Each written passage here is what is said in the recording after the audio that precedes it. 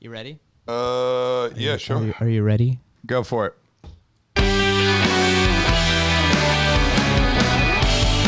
All right, so we are back on the Pizza Podcast. I'm really excited today. Today we got David Garci-Aguirre from Corto Olive Oil.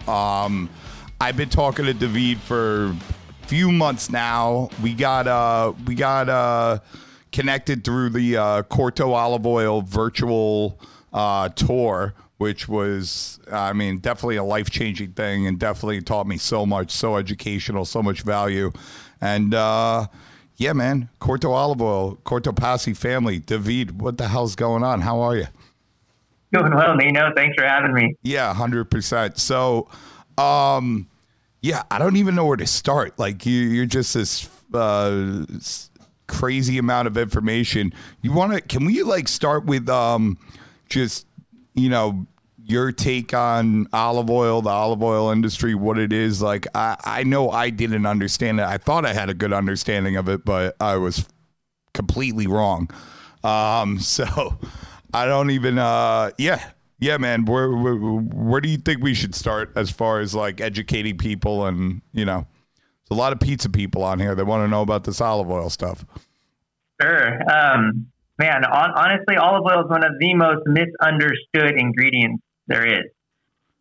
You know, I get really excited because I feel like we're on it's like, you know, it's a new wave, kind of like coffee went through its wave and micro beers went through their wave, and now olive oil is going through its wave. And essentially what's happened is olive oil has become a commodity.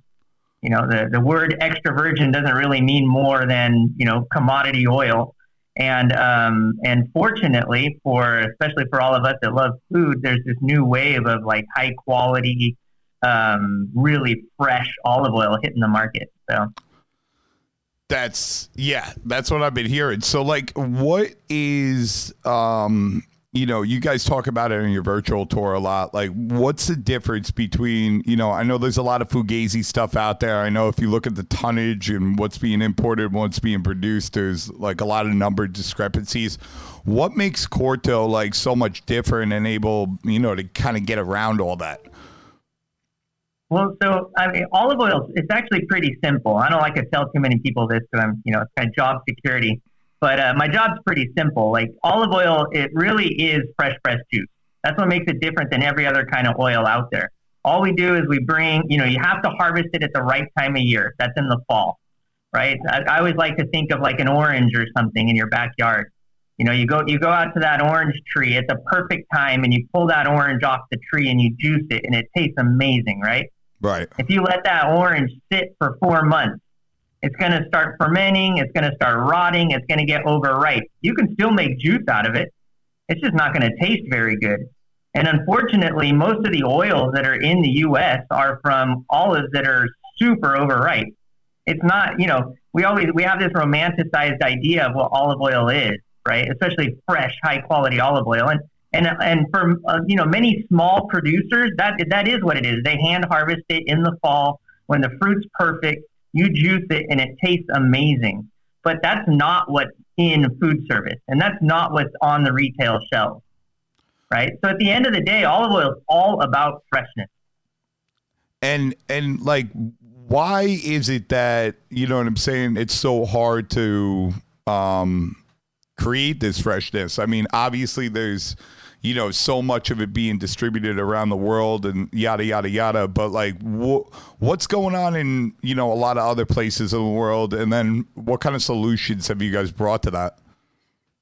So, you know, I like to say it takes two things to have a high quality olive oil. It takes fresh fruit and then it takes fresh. What? Are we recording? Yeah. We just had a little technical problem. Something tried to update, but David, you were talking about why it's so hard with global shipping and everything. Go for it. Yeah. So you know, olive oil comes down to two things, right? Fresh fruit, fresh oil. And the big challenge, the reason there's so much, you know, I like to call it commodity oil, but it really, why there's so much oil that's produced outside of that ideal harvest window is physiological. Olives are really hard to get off the tree in the fall, right? At the time when that fruit is the best for making oil, it's hard to get off the tree. And up until about 15 years ago, the technology didn't exist to get the fruit off the tree in the fall at any kind of meaningful scale. It was all hand harvest. And as you can imagine, it would take a lot of people to hand harvest enough olives to produce enough oil for everyone that wants, quote unquote, extra virgin olive oil. So the big game changer in our industry happened about 15 to 20 years ago.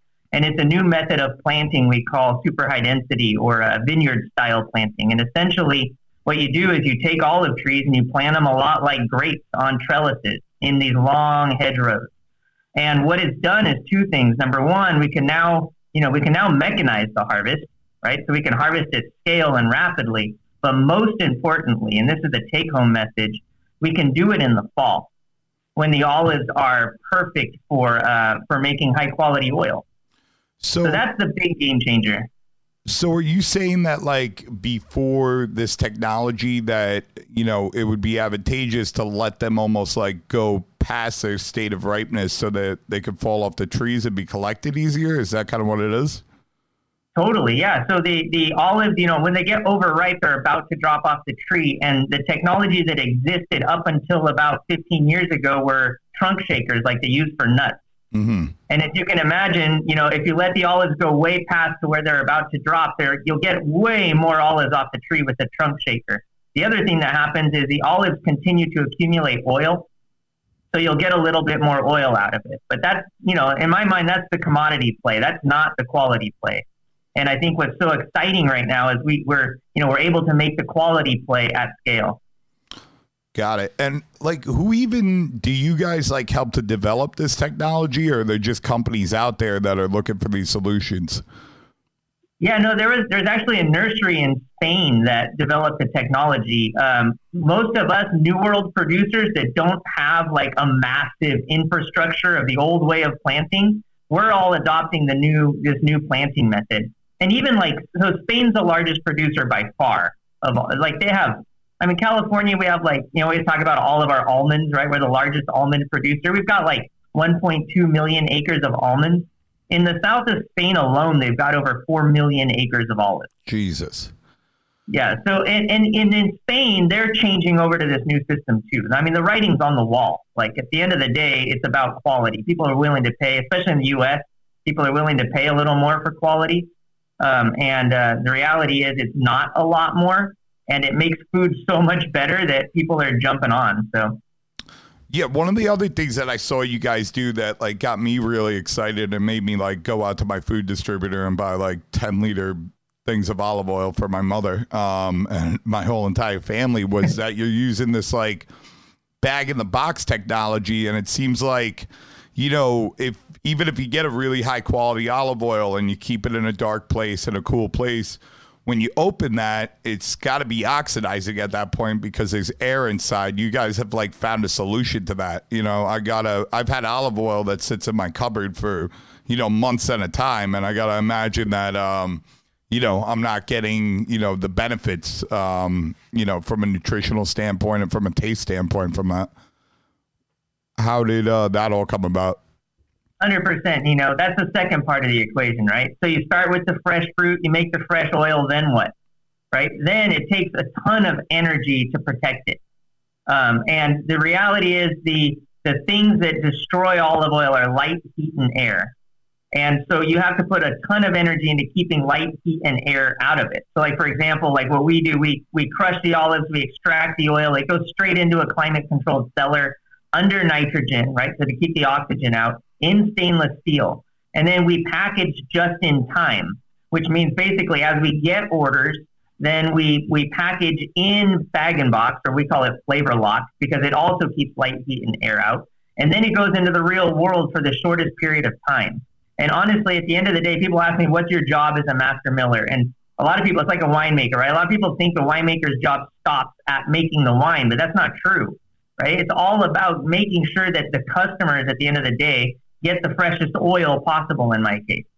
Because it doesn't matter how good it is when it leaves the mill. If it's not good when your mom gets it, right, then we've lost, right? So at the end of the day, it's all about making sure that the customers get the freshest oil. And honestly, the only way to do that is at least up until now, is through bag-in-box. Yeah, agree. I mean, to me, it's like really exciting technology. You guys kind of got that from the wine industry almost too, right?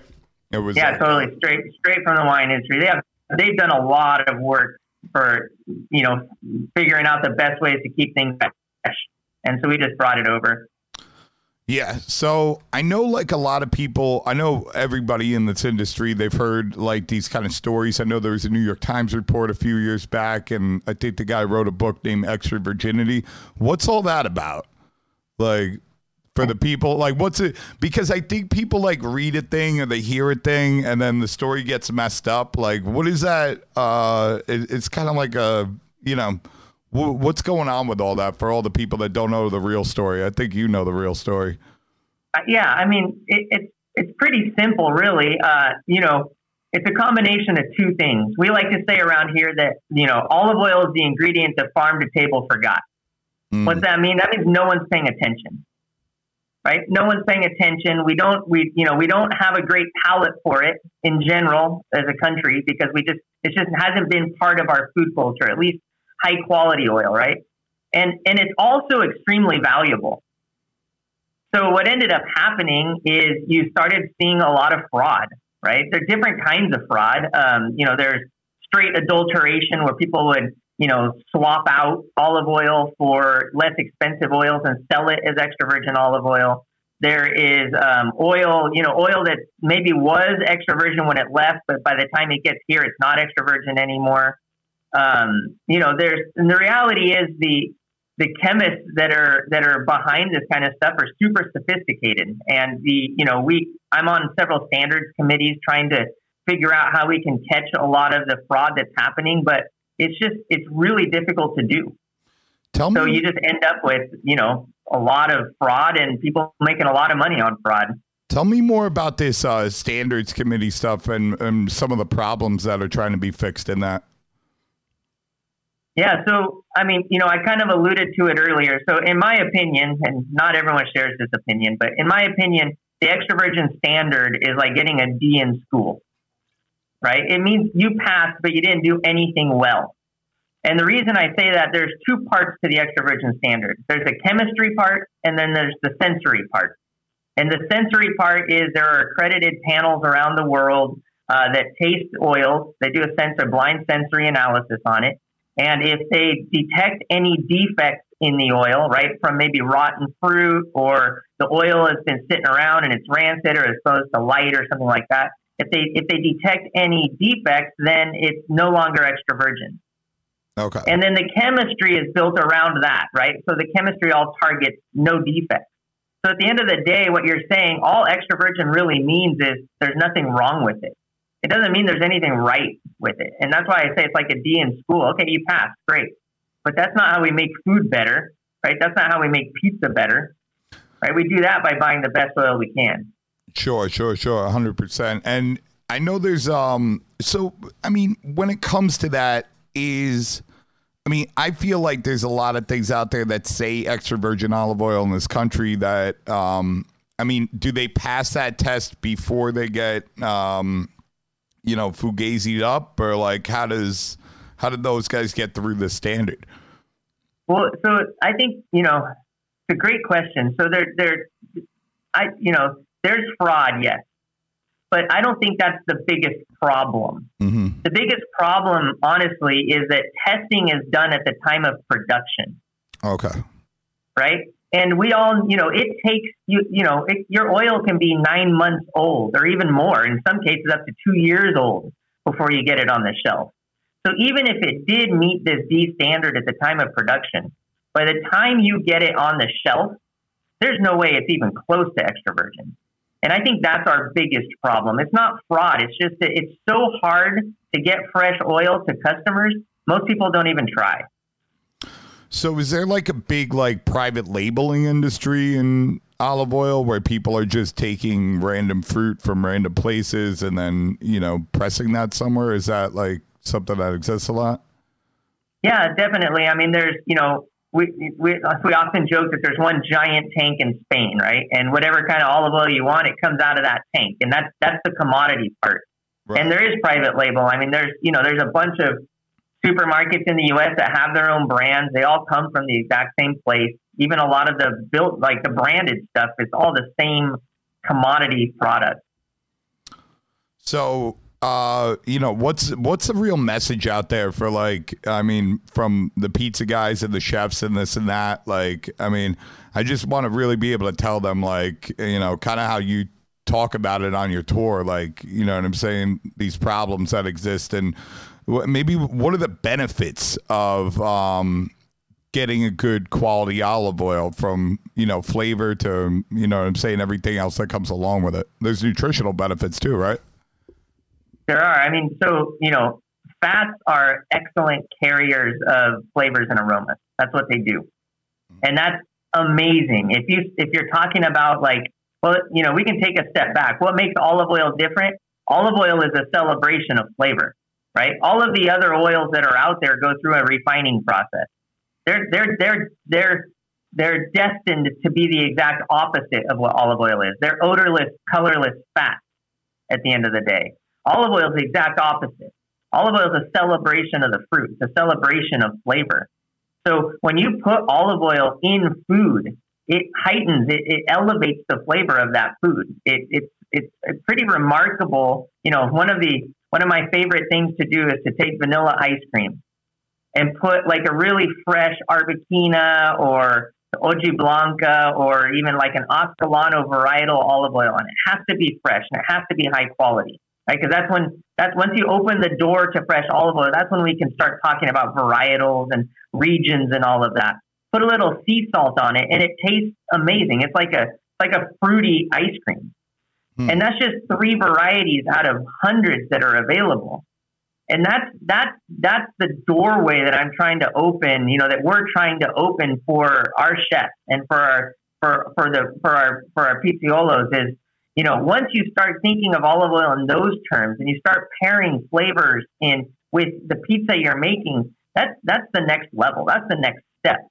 Right now, what we're doing, and I can't tell you how often this happens to me, where I'll go try, I'll eat a pizza or I'll have an olive oil ice cream. Someone's, they're cutting edge enough to have an olive oil ice cream, and guess what it tastes like?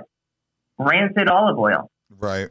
Right. Or like someone will make a beautiful white bean puree and I'll taste it and it tastes rancid or like it's from fermented fruit. So at the end of the day, olive oil, especially when it's high quality, it'll make food better. Yeah, I mean, it makes a lot of sense. And like, I mean, a lot of these, I think there's a lot of misconception out there about these refined oils that are out there. I mean, they're kind of like a lot of refined oils are like expeller pressed from seeds, right? Mostly. And well, yeah, so expeller pressing is an interesting one. So, at the end of the day, like I said, refined oils, their destination, their goal in life is to become colorless, odorless fats with really high extraction. And the way you get the highest extraction is through solvent extraction. So they basically make pellets out of the stalk and they'll use a solvent to extract the oil. Sometimes there's so much oil, like in seeds, for example, that they have to remove some of the oil ahead of time. So they'll do that with an expeller. And then the expeller, expeller press oil or, chemically has some advantages over refined oil, but it's not, I never want to confuse that with like something like olive oil that's totally virgin, right? Where it's crushed cold and it retains all of the natural antioxidants and nutrients and flavors from the fruit. It's a very different product. Yeah, what are some of these like antioxidants and flavonoids and the health benefits? I know we talked about previously about like some amazing studies that are out there and ongoing. What's going on in the world of that? So let me preface this by my disclaimer. So I'm not a nutritionist, not even a chemist really, but what I've learned a lot over the last 12 years in this industry, kind of practical knowledge, applying it to my job. And one of the things I realized early on, and it was actually a friend of mine who's a researcher at University of Maryland, a doctor, and she is a big proponent of olive oil. And she always starts her conferences by saying, if you go on to PubMed, which is the biggest database of scientific medical literature, and you Google or you search through PubMed and classify journals by food, the one category that trumps all the others by far is olive oil. In other words, there is more written in medical literature about olive oil by far than any other food there is. And most of that literature up to this point has been focused, maybe up until about 10 years ago, has been focused on types of fat and things like that, kind of the quote unquote edible oil world, right?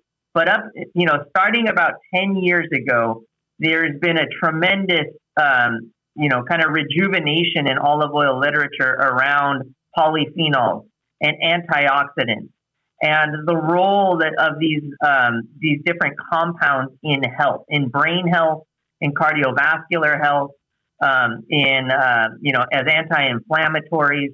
So there's just this really fun resurgence that's happening around this small fraction of compounds in olive oil that are there because the oil isn't processed in any way. It's just juice. Got it. And what are the do you know any the benefits of that? I know you touched on cardiovascular and brain health, but is there anything more specific in there from some of the specific studies that you've seen?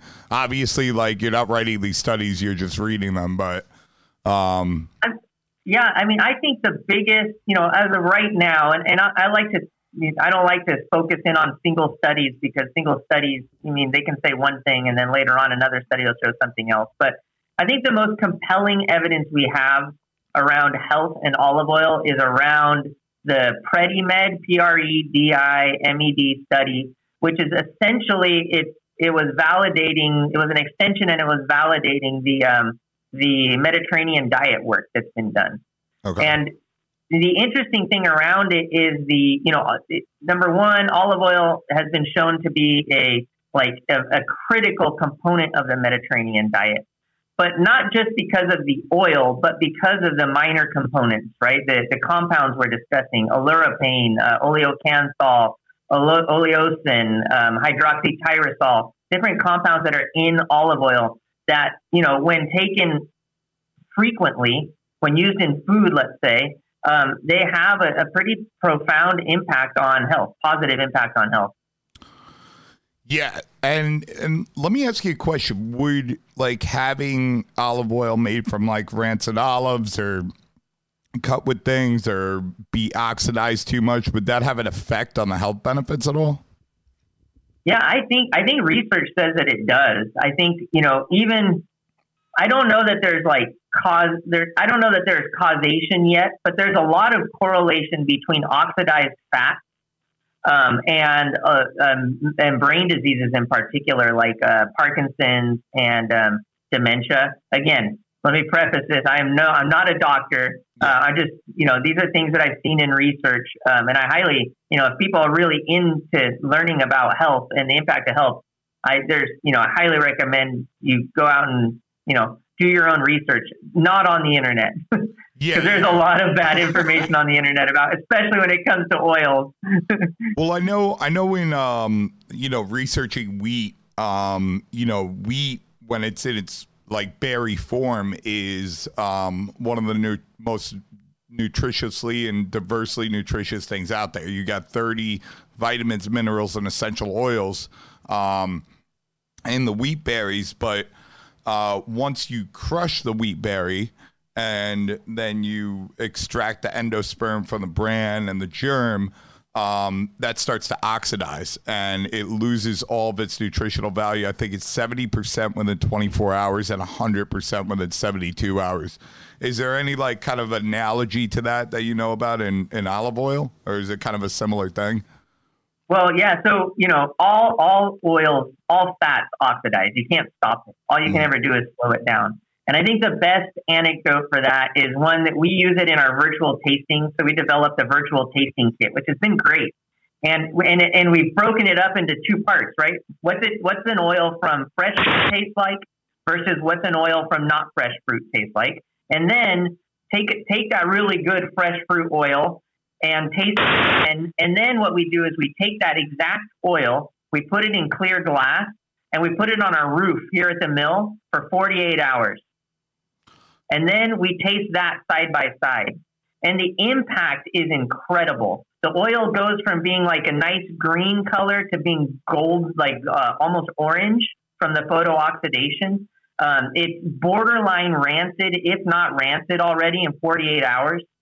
So the impact of particularly of light and heat on oil is tremendous. Got it. Yeah, I mean, I actually, participated in 2 of those, and I definitely got that out of it. It's incredible. What about like different? What about different types of fat? I know there's these different. There's saturated fat. There's monounsaturated fat. There's, can you educate us a little bit about all that and what all that means? Sure. I mean, so essentially, and I don't know. Hopefully people can see my video pretty well through this, but if you can, I'll try and describe it best I can. So if you take 3 fingers and stick them out like sideways, right? Yeah. Each one of those is called a fatty acid. Okay, we're looking at a fat molecule right now. The part that's binding it, so your hand, that's called the backbone. It's a glycerol backbone. So all the different types of fats are really different types of fatty acids, right? So some of them, like saturated fats, don't have any double bonds. So they don't have a junction point in the fatty acid. They're just one straight line. And because of that, they stack very easily. And that's why, say, butter or something with coconut oil with high saturated fat content, that's why it's solid at room temperature, right? Okay. Now, if you have one double bond or one of these junction points, then it's called a monounsaturated fat. And if you have more than one, then it's called a polyunsaturated fat. Now, not my intention to get into chemistry, but it's important to understand the more unsaturated, so the more of these juncture points there are, then the more prone to oxidation the oil is. So like if you take an oil like grapeseed oil, for example, that's highly unsaturated, then it'll be more prone to oxidation. So olive oil, which is mostly monounsaturated, is a very stable oil. And the other thing that really separates it apart is we keep talking about the health benefits of the antioxidants that are in the oil. But the antioxidants are antioxidants, right? So they're natural preservatives that are in a high-quality olive oil anyway. So they're essentially self-sacrificing to keep the oil fresh, to preserve the oil. Got it. So it's, I mean, sort of. I'm going to have to do a lot of Google research after this. But, thanks for laying that out. So it seems like, mono unsaturated, good. Polyunsaturated not so good, or is it saturated not so good? You don't know. No, it depends. I mean, this is where you get into the weeds, where people are trying to make blanket statements about oils, and I tend to not look at any foods as like superfoods, right? I kind of just come at it practically and see what the benefits of each are. There are, there's a lot of literature saying that like fish oil, which is unsaturated, is really good for your brain. Okay. There's a lot of literature, obviously, showing the benefits of olive oil, right? And so, and coconut, or saturated fats, I think the jury's still out. I think there was a lot of literature linking, saturated fats with, with coconut, increased LDL and different cardiovascular problems. There was a study recently in the last few years that called that into question, but it's not enough to overturn the great body of evidence, in my opinion. But, at the end of the day, there is, when people start talking about superfoods, I think it's a dangerous area to get into. Got it. So how did Corto olive oil start? It was like the Corto Passi family, and what's the story behind all that? Yeah, I mean, essentially Dino's family is interesting. So Dino Cortopassi, who founded Corto, his family reigns from Lucca, Italy. Okay. And in Lucca, they made olive oil. So it's kind of been in the bloodline for many years. And it was a small production in Lucca kind of for the family, and it was really high quality oil. And Dino, when he came here to the U.S., he, the first thing he noticed was that there just wasn't good quality oil available. And so what Dino was waiting for was some kind of technological revolution to make it, farmable in California so that we could produce high quality oil at scale. And that's when he saw vineyard style, and, Dino's a poker player. And at that point he went all in, and now you've got companies like Corto and several other companies that are using this new method. So how long did it take? Like, when did that all start, and how long did it take to get to, this point? Well, so Corto, I think our first groves went in 2004 is when we planted. I think the oldest super high density orchard that I know of is in Spain. It's called La Boella, and it's probably 20 something years old, 24, 25 years old. That was kind of one of the original test orchards, and it's still going, still producing. So, and when we started, we had we had a little tiny line at Dino's house, and then it turned into one full size line in our world. And now, we've scaled up pretty well. So now we're definitely not worried about not having enough oil to democratize fresh oil. So that's what we're all about. That's awesome. That's awesome. Yo, real quick, I just want to pause for a second. There keeps on being this kind of thing. I think it's coming from your end. Do you know what that could be? No, I don't. You don't hear it on your end? It might just be a connection thing. It might just be a connection thing. Either. Oh, it might just be a connection. All right. No, it's fine. We don't have to stop.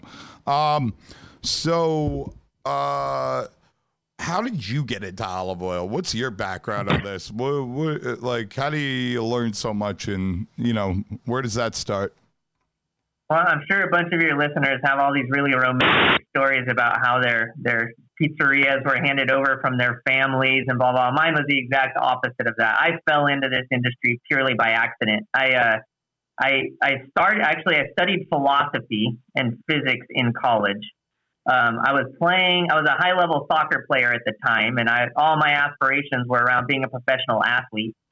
So when I finished college, I went to Spain to try and play soccer, and promptly blew my knee out, and that ended my soccer career. So I didn't know what to do with myself. Honestly, it was kind of one of those times in your life where I was pretty lost. So I went on a very long walk, almost 1,000 kilometers, and I decided on that walk that I wanted to be a metal artist. So when I came back to the United States, I opened a studio in Davis, California, a metal art studio, and started doing metal art. Quickly realized I wasn't the best businessman at the time, was struggling to make it. But then my neighbor came over one day and said, "Hey, would you be interested in building a mobile olive oil plant?" And essentially it was a 38-foot trailer. We were going to take an olive oil line, centrifuges, crushers, and all. We were going to put it in the trailer, and the plan was we were going to go around California processing olive oil, mostly at wineries. Wineries have, they have their little orchards, so they'll have trees lining their driveways. And so I said yes. We built it in 9 days. Our first customer was a Jordan Winery out in Napa Valley. And the rest is history. The reality is there aren't very many people in olive oil. So it's just kind of right place, right time. And it's been good to me. So because of your metal art background, that's what put you in a position to build this? Yeah, I mean, I've always been kind of a gearhead, as it were, whether it was cars or, I love to weld. I love blacksmithing. I've always just been kind of interested in those things. So, and have kind of done them my whole life. So it was just kind of natural. So at this point, you didn't really know about olive oil. I knew nothing about olive oil. You're building a trailer, and this guy is like, okay, we need centrifuges, we need this. So that's so then you get really into it from there? I feel spoiled because I'm one of the fortunate people that my first high quality olive oil experience was making it, right? So for me, it was easy. It was like, oh, now I get it. I just lost you completely.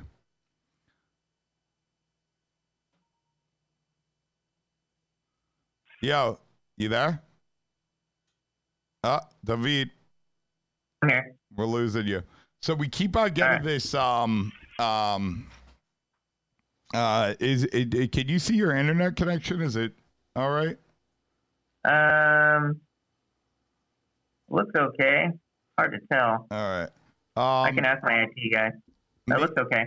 Maybe You can like just Google speed test and that'll give you like a no. Let's when you go to your can you go to your audio real quick and click on that if there's no noise in the background, right?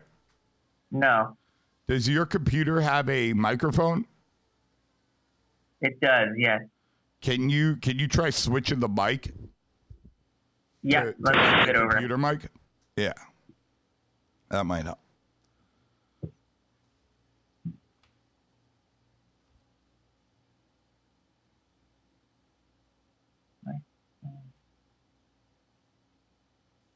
All right, that's my computer mic.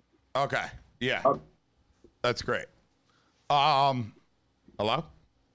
Yep, still here. Okay. All right, cool. Let's try that. Let's see if that works. So, you're saying that you feel so lucky because you got to build this trailer, and your first experience with olive oil was actually making it, so you were able to kind of understand it. Yeah, let's go from there. Yep. Yeah, no, I was just gonna say if I could capture that moment and give that to everybody, then it'd be a no-brainer. I think everyone would get the olive oil thing. Yeah, for sure. I'm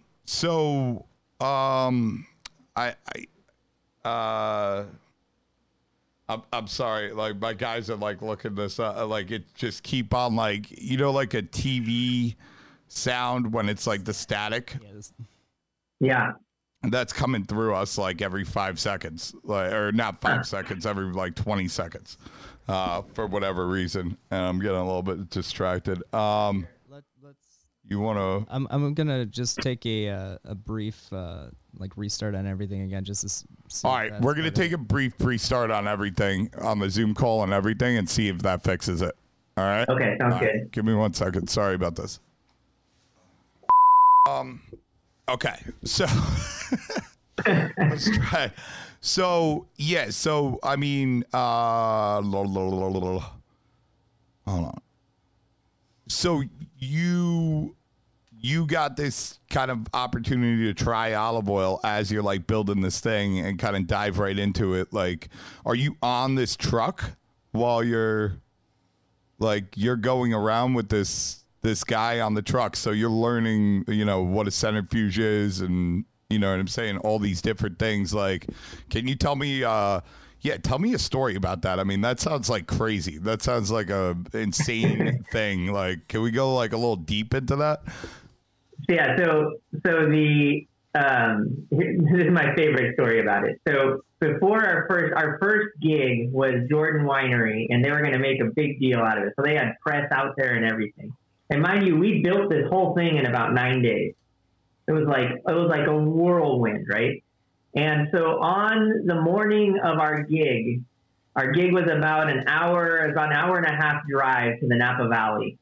I was actually in the trailer doing electrical work, getting this thing to, like, we hadn't even finished yet, right? So I'm in the trailer, like in the control panel, doing some of the last minute electrical work, trying to get this thing together.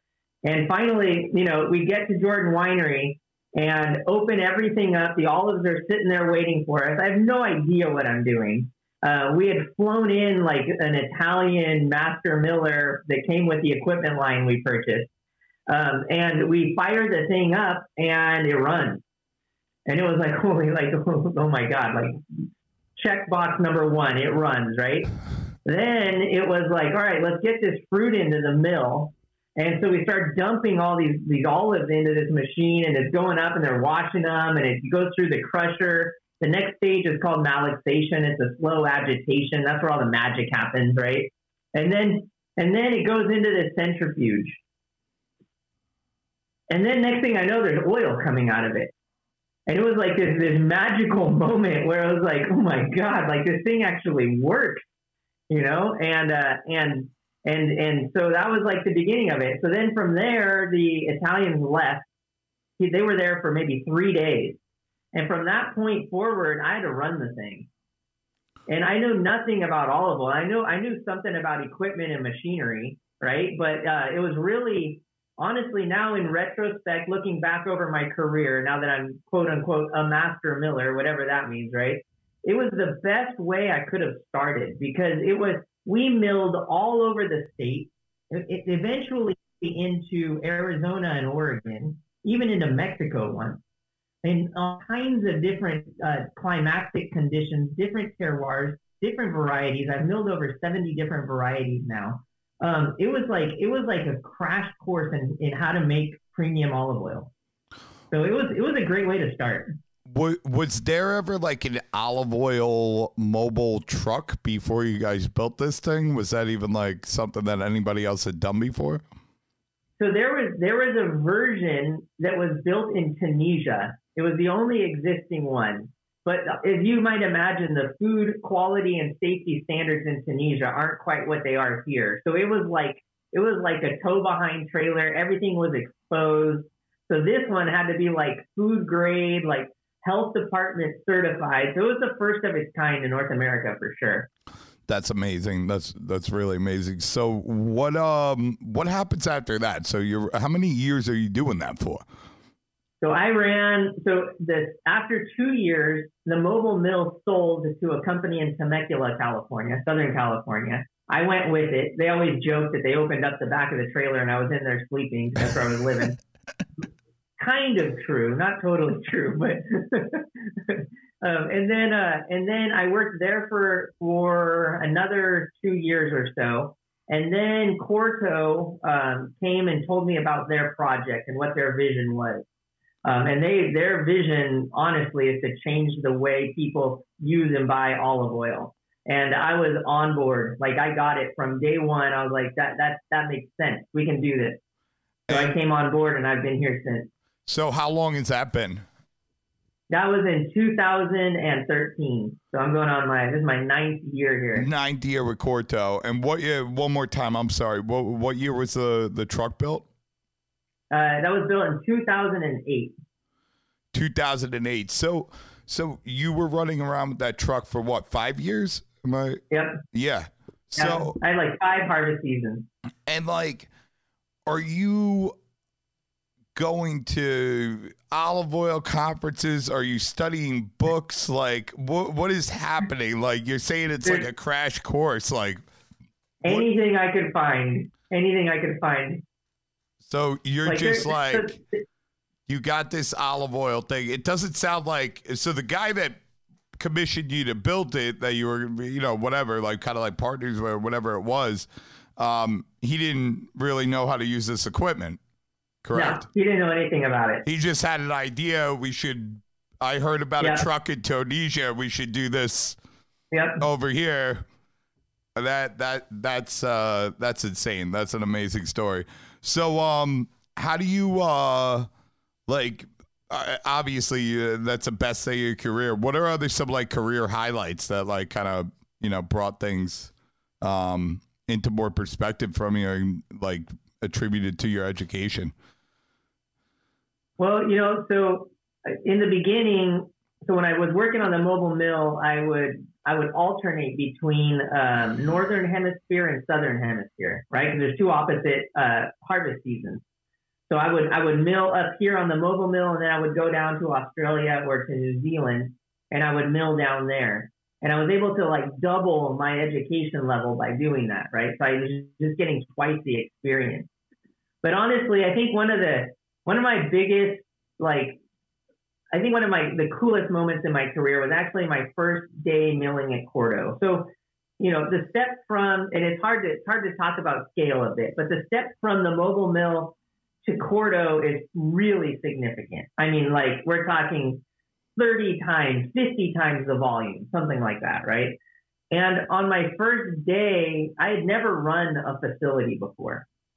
And I have to thank the company for giving me the shot because they took a big chance on me. But it was it was also like there wasn't anyone in California that knew how to make olive oil. So it's just kind of this like great synergy of a situation.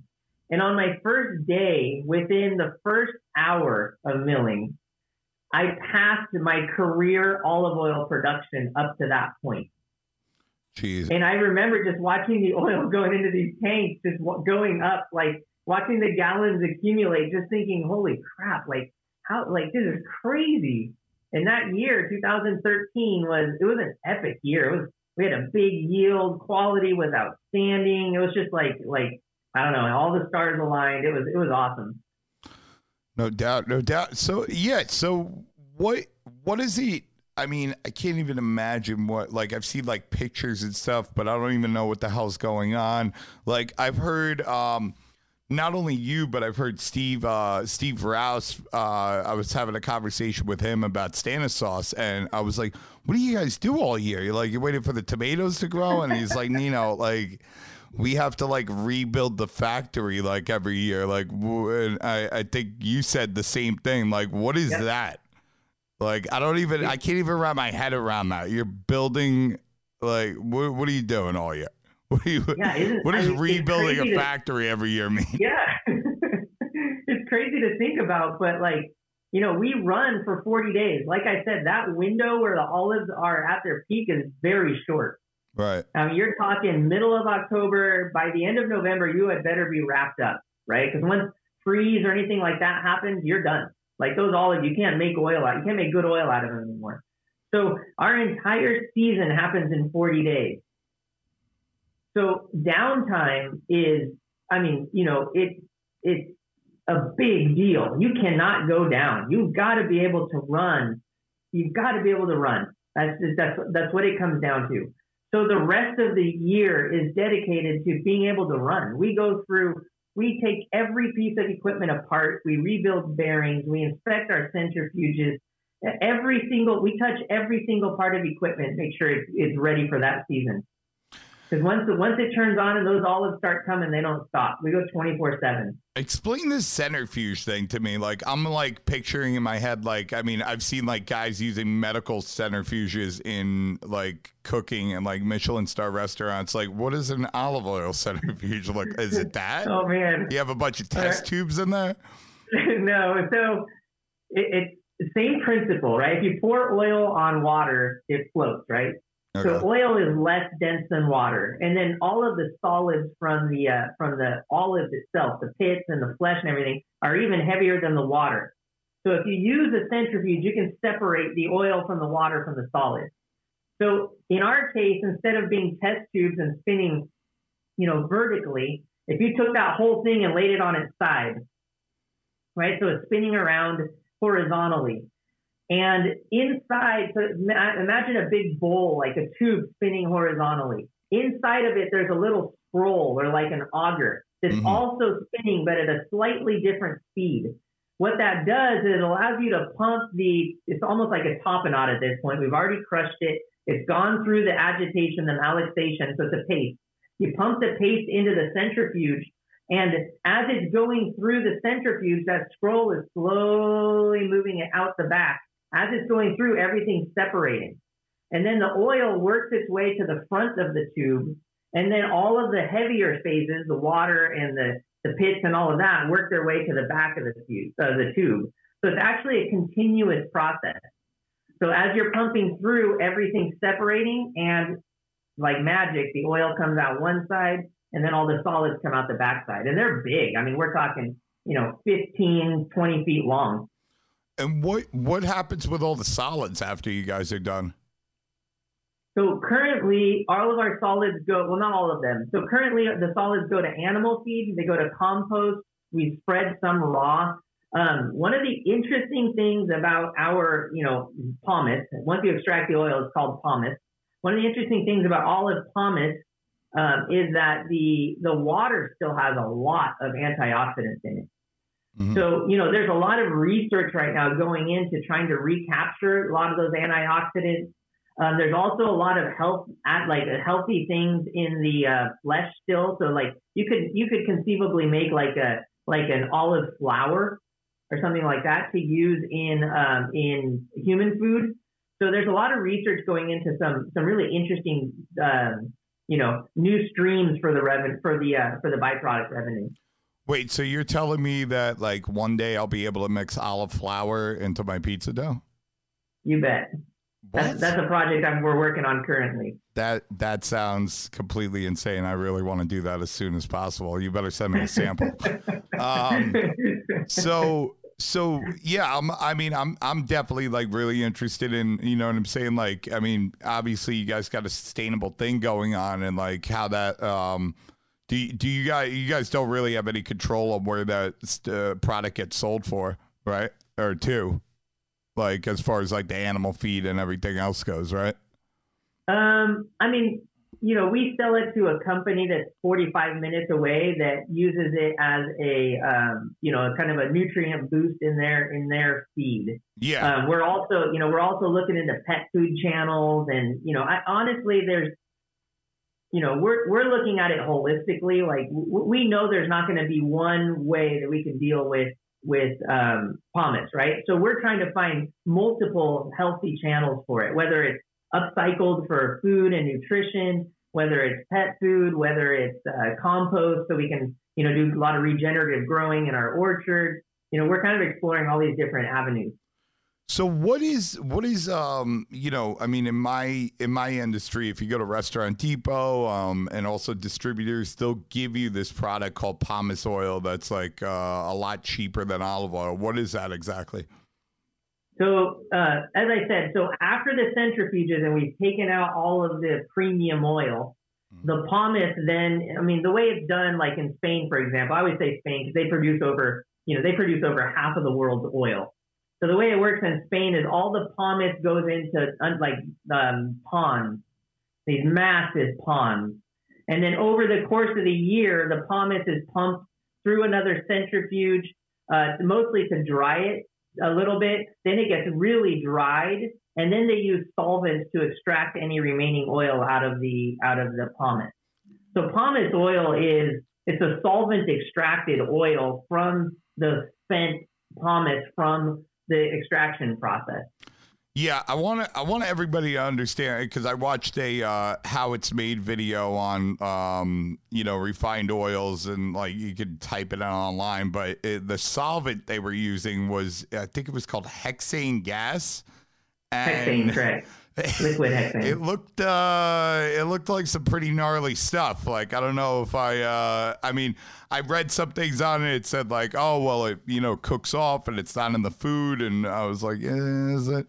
But I guess people can make their own decision on how they feel about that. But it's, so pomace is another type of like refined oil, like, I don't know, sunflower oil or saffron oil, like this stuff.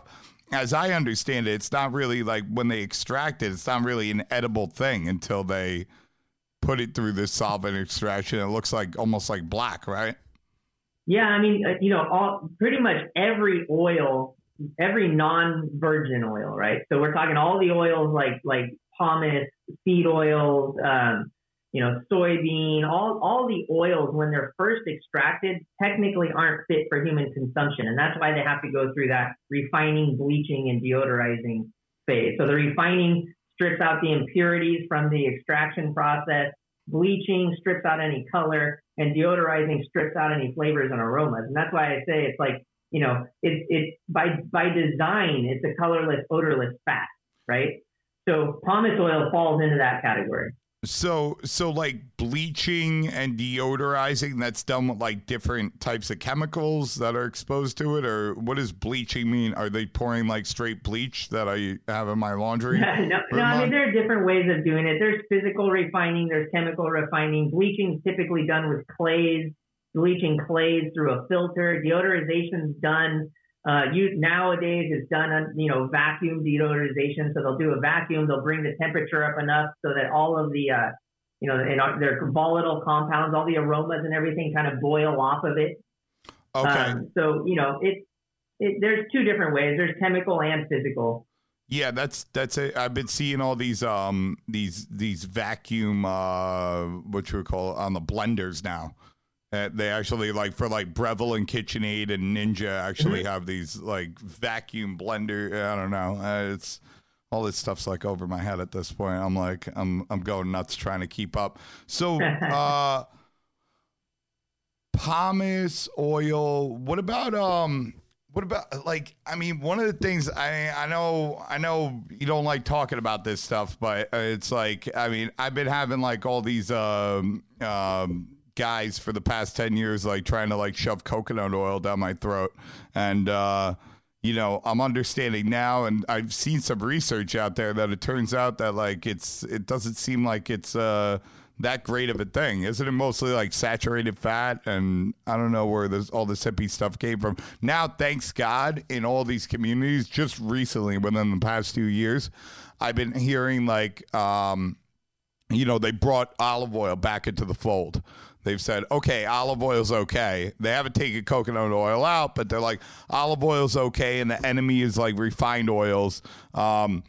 I looked into coconut oil, and I don't see how, you know, if you're doing it virgin or whatever that means. I mean, it doesn't seem like a virgin process even when it's done at home, because there's boiling involved, a lot of stuff like that. But from what I've seen, you know, you buy it in the store. It says extra virgin cold pressed olive oil or coconut oil. When I've watched the videos on how to make it at home, it says it's not good after 2 weeks. And then the stuff that you buy in the store, you can leave it on your shelf for like 5 years and it still seems to be good. Like, do you have any insight on what's going on there? Because it doesn't make any freaking sense in my head. Oh man, welcome to the world of edible oil. Yeah. You can probably tell that I try and be careful here. Because I know you do. I mean, yeah, be careful. I don't. Let's put it this way. So my opinion. Yes. Coconut. I don't know if coconut oil is healthy or not because we don't have enough evidence. Most of the evidence up to this point shows that that you'll definitely have an increase in LDL cholesterol with coconut oil. There was a pretty comprehensive study in 2020, I believe, which was a meta-analysis, which basically means they looked, this team of researchers looks at all of the available information and they compound it, and then they come up with their conclusions from all of the available research. And the available research, at least in 2020, overwhelmingly said that coconut oil will raise cholesterol, and that should be taken into consideration when you're consuming it. Now, coconut oil, and we've talked about this a bit. So the reason coconut oil got popular is because coconut oil has a certain level of MCTs, or medium chain triglycerides, in it. And medium chain triglycerides, your body deals with those differently than it does other saturated fats. So your body burns them rapidly. So they became really popular in especially amongst athletes and weightlifters, and then in general. So coconut oil does have MCTs in it, but it also has, the majority of the fats in coconut oil are not MCTs. They're other saturated fats, long chain, short chain saturated fats. So to draw the conclusion that because coconut oil has MCTs in it, it's really healthy, I think is a dangerous conclusion. Right. So you're saying that, like, while it does contain some MCT fats, and if that is advantageous, it's in such low quantity compared to the other more dangerous fats that it contains, that, you know what I'm saying? It's not like, if you want MTC oil, you should probably just go buy it from somewhere, maybe.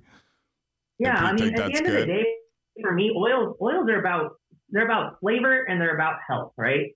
And coconut oil is freaking awesome. Like, I love coconut oil. Like, I love it in a good curry or something. And that's a different question than should I eat a spoonful of it every day, right? And I don't know the answers. Yeah. What I do know is that there's there's a tremendous body of research that shows that, particularly with extra virgin olive oil, with fresh high phenol extra virgin olive oil, let me be very clear about that. We're not talking just because it says extra virgin, it's fine. You have to know that it's fresh high phenol. olive oil, there are a lot of health benefits there. What's a phenol? Oh, a polyphenol is those compounds we were talking about, those antioxidant compounds. Right. You want to go a little deeper into that? I know you think this will go over people's heads, but people seem to like this stuff. Sure, yeah. So the interesting thing to know about olives, so as olives develop, you go through bloom, you start having little fruit, and they start to grow. Then the pits start to harden, and then the oil starts to accumulate, or then the olive starts to accumulate oil, right? So the oil accumulation happens really early on, and then it starts to plateau. Polyphenols or antioxidants are compounds that are in the oil that have high, they have a high antioxidant levels. And those antioxidants also peak very early. We're talking, the fruit's still very green, maybe just starting to turn into violet on the skin. That happens in October, November. And that's why all premium oils are made in October, November. Once you get past that point, those antioxidants, those polyphenol levels start to drop off rapidly. I mean, really rapidly. So if you really want to capture those polyphenols, you have to capture them from in October and November. And polyphenols, from a chemist, again, I'm not a chemist. From a chemistry point of view, they're a cyclical molecule that has a pretty profound, some of them have a pretty profound antioxidant impact. Now, the other part of the coin is your body has to be able to absorb them, right? So I think a lot of the research that's happening is how much of these can we actually absorb into our bodies? What's the long-term impact of these compounds? But I think, so far it looks very promising. So how does somebody go about finding like some of that research?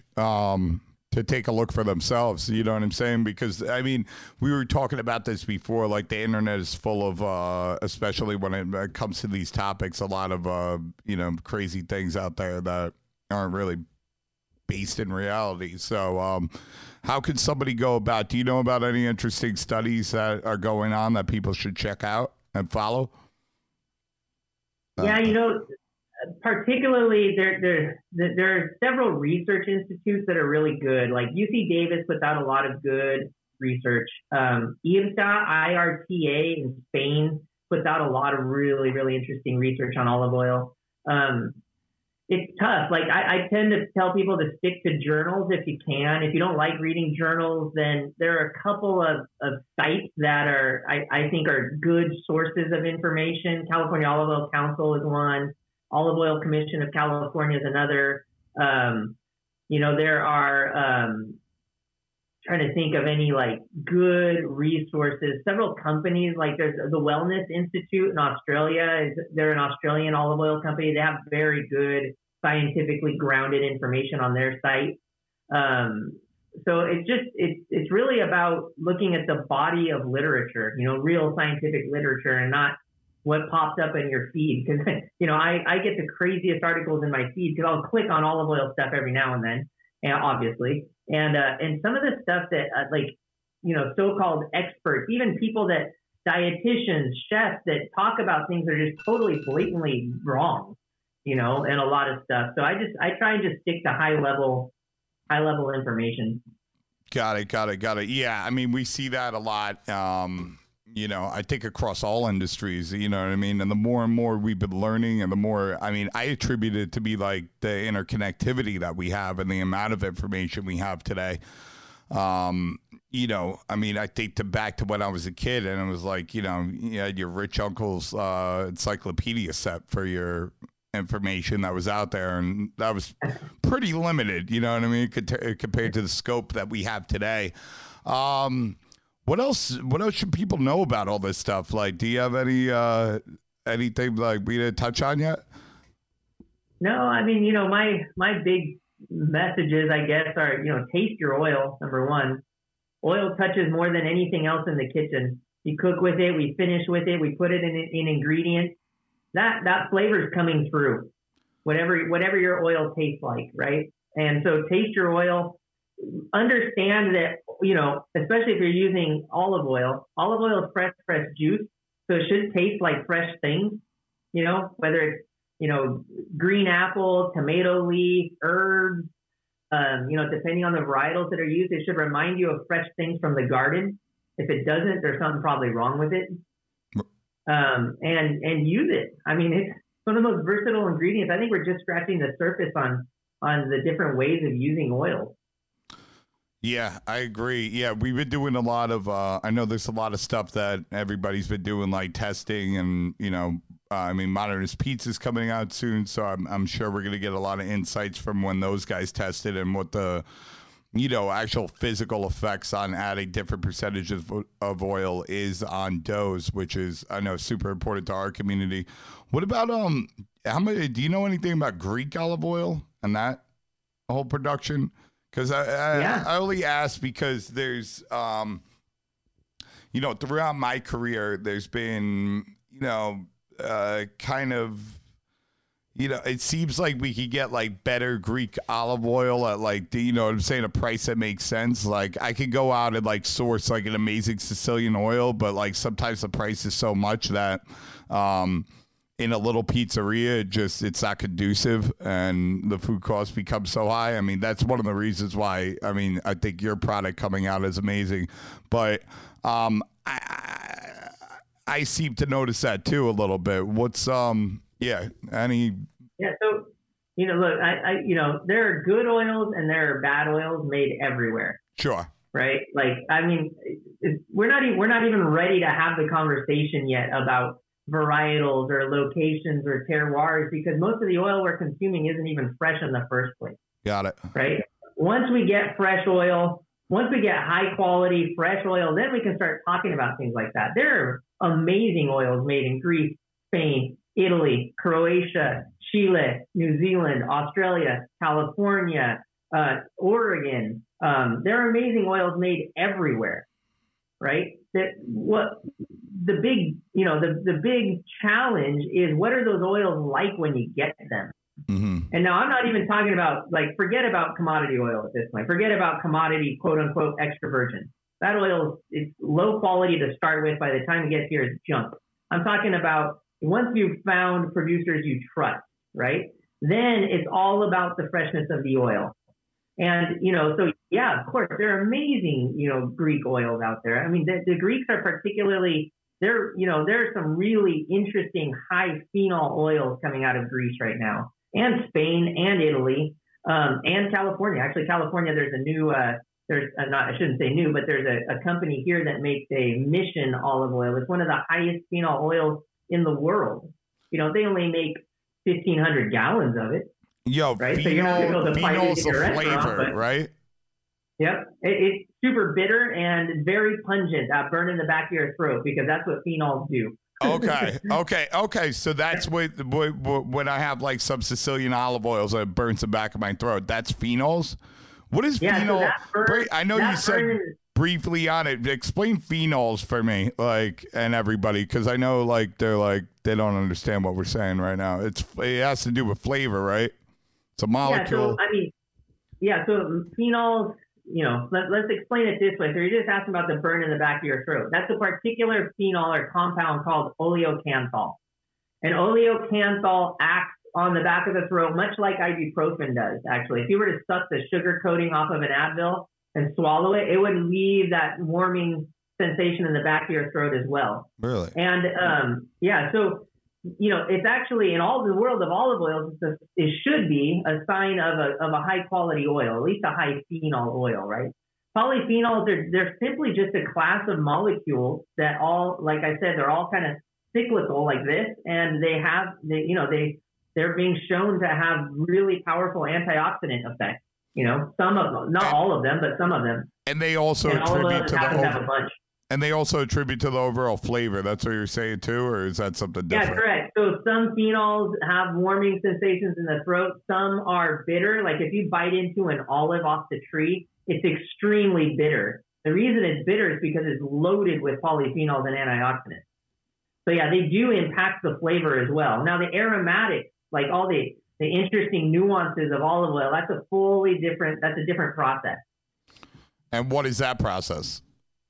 No, that's actually most of those compounds come from what's called the LOX pathway, lipoxygenase pathway. So that's an enzymatic pathway. And that creates a lot of those really fun, green, aromatic aromas that we get. Got it. So we were talking about Greek olive oil. Is there like, I know, is it true that like olive oil, what do you call it, bushes or orchards, trees? Olive oil trees can, they can live for like thousands of years. I know I've heard stories like that. Now, does that have any effect on, you know, what's going on with that fruit and this and that? Yeah, so yes, they can. I mean, some of the oldest trees are thousands of years old. I haven't seen any literature. Well, I should say most of the literature I have read shows no difference between young orchards and old orchards. Okay. You know, at least not enough that it makes a significant impact. Right. And then with an old orchard, like a bigger tree, that wouldn't be able to be mechanized at all, correct? Correct. Yeah, that's correct. And that's part of the challenge with a lot of the old infrastructure is they have these really massive trees. So you wouldn't be able to mechanize. Like our harvesters literally drive over the top of the row, right? So we have to keep the trees small and vigorously producing, right? In an old traditional planting, the trees get really big. So the only way to really get the fruit off is by shaking the trunk and dropping the fruit onto the ground or onto tarp. Okay. So how do you keep that small? By pruning them? Yep, that's right. So every year we come in and we hedge and we top and we keep the trees nice and bushy. They love it. So what it's like giving them a haircut. Yeah. So what are guys doing? Well, I mean, I don't grow olive trees, but I grow a lot of tomatoes and growing tomatoes, you know what I'm saying? Pruning and that stuff is very important for, you know, our yields and how that's going to grow. I mean, I'm growing tomatoes in my backyard in Brooklyn, but you know what I mean? Space is important. You know what I mean? I can only fit so many tomatoes. So like my pruning and my, you know, how I'm feeding them. I got like composters and vermicomposting and this and that. Oh, that's something interesting. What kind of, I mean, you're mentioning you put like a layer of the pomace oil over your trees. Is there any other type of, fertilization or things that you guys do as far as that? How do you keep up with that? Well, Nino, I'll be honest with you. This industry, the way we're doing it is so new. Everything's a research project at this point. Right. So we're trying a lot of different things to see what, you know, what in the long run is going to help out. You know, like I said, we're trying cover cropping. We're trying to increase native like insect populations. We're trying to you know, compost, raw spread. We're trying a bunch of different things. One thing we found out by accident is the water that comes off of from the olive actually acts as a really good herbicide. So we might be able to make it a natural herbicide if we need it. But you know, most of that stuff just starting out. Got it. So what is like? I mean. Are there guys out of these fields like all the time? Are you out of these fields all the time? Like what's going on like throughout the year with this stuff? Yeah, I mean we have a field team that, you know, is keeping an eye on all of our orchards. I work with them closely. Just, you know, there's obviously a pretty massive correlation between fruit quality and oil quality. So we work closely together on that. You know, generally speaking, olives aren't, you know, right now, as I was driving in, we're in the middle of cherry season, right? And there are 250 cars parked, you know, we have cherries across the street from our mill, and there are 250 cars parked over there, and they're hand harvesting cherries, right? We don't really have an event like that. Like for us, most of the process up to this point is just fewer people. Like, you know, there's a person driving the harvester or the pruner. There might be a tractor with a gondola next to them. There's our team that's supervising and making sure that all the, you know, the quality is okay and that everything gets rushed to the mill quickly. But it's not a very people-intensive process. Yeah, because you guys set it up like that, which is, I mean, it's smart because, I mean, it's one of the biggest commodities of the world, and there has to be solutions to bringing the best quality for flavor and for health to the rest of the world, which, you know what I mean, requires like this mechanization. And I mean, I really think like all the things you guys are doing as far as figuring out solutions to these problems. And, you know, I mean, even when I just talked to you about like, oh, what do you do with the refuge? You guys have answers to that. And obviously that could grow in whatever direction you guys want. Yeah, man. I think I don't know, man. Buy get Corto olive oil, bro. They're a great company. Like, you know what I'm saying? Taste your oil, right? Taste your oil. Yeah, you guys. So you guys, do you guys own all the orchards, or are you getting from other privately owned, separate from you guys as well?